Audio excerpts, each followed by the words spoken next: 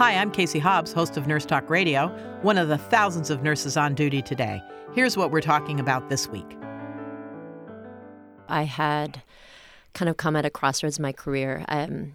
I thought that what I wanted to do was to start working with WHO, doing something that had a bigger impact, but not knowing how to make that leap from the bedside to that sort of political arena.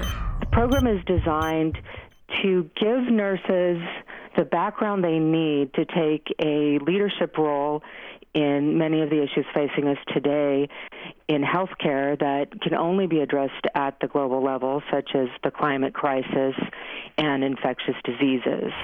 I was able to apply that to a lot of the work that I did. Everything from the pharmaceutical trade to climate change to global ecology. One of the courses is about women's global health movements. I could see how it was affecting the patients that I took care of in India, the patients that I took care of in Peru. Nurses are just stepping into such a wonderful role, and our certificate program prepares them for this. It was really, really great to be able to put those building blocks together. We're making connections across the world. For more information about this topic or about National Nurses United, visit nnu.org.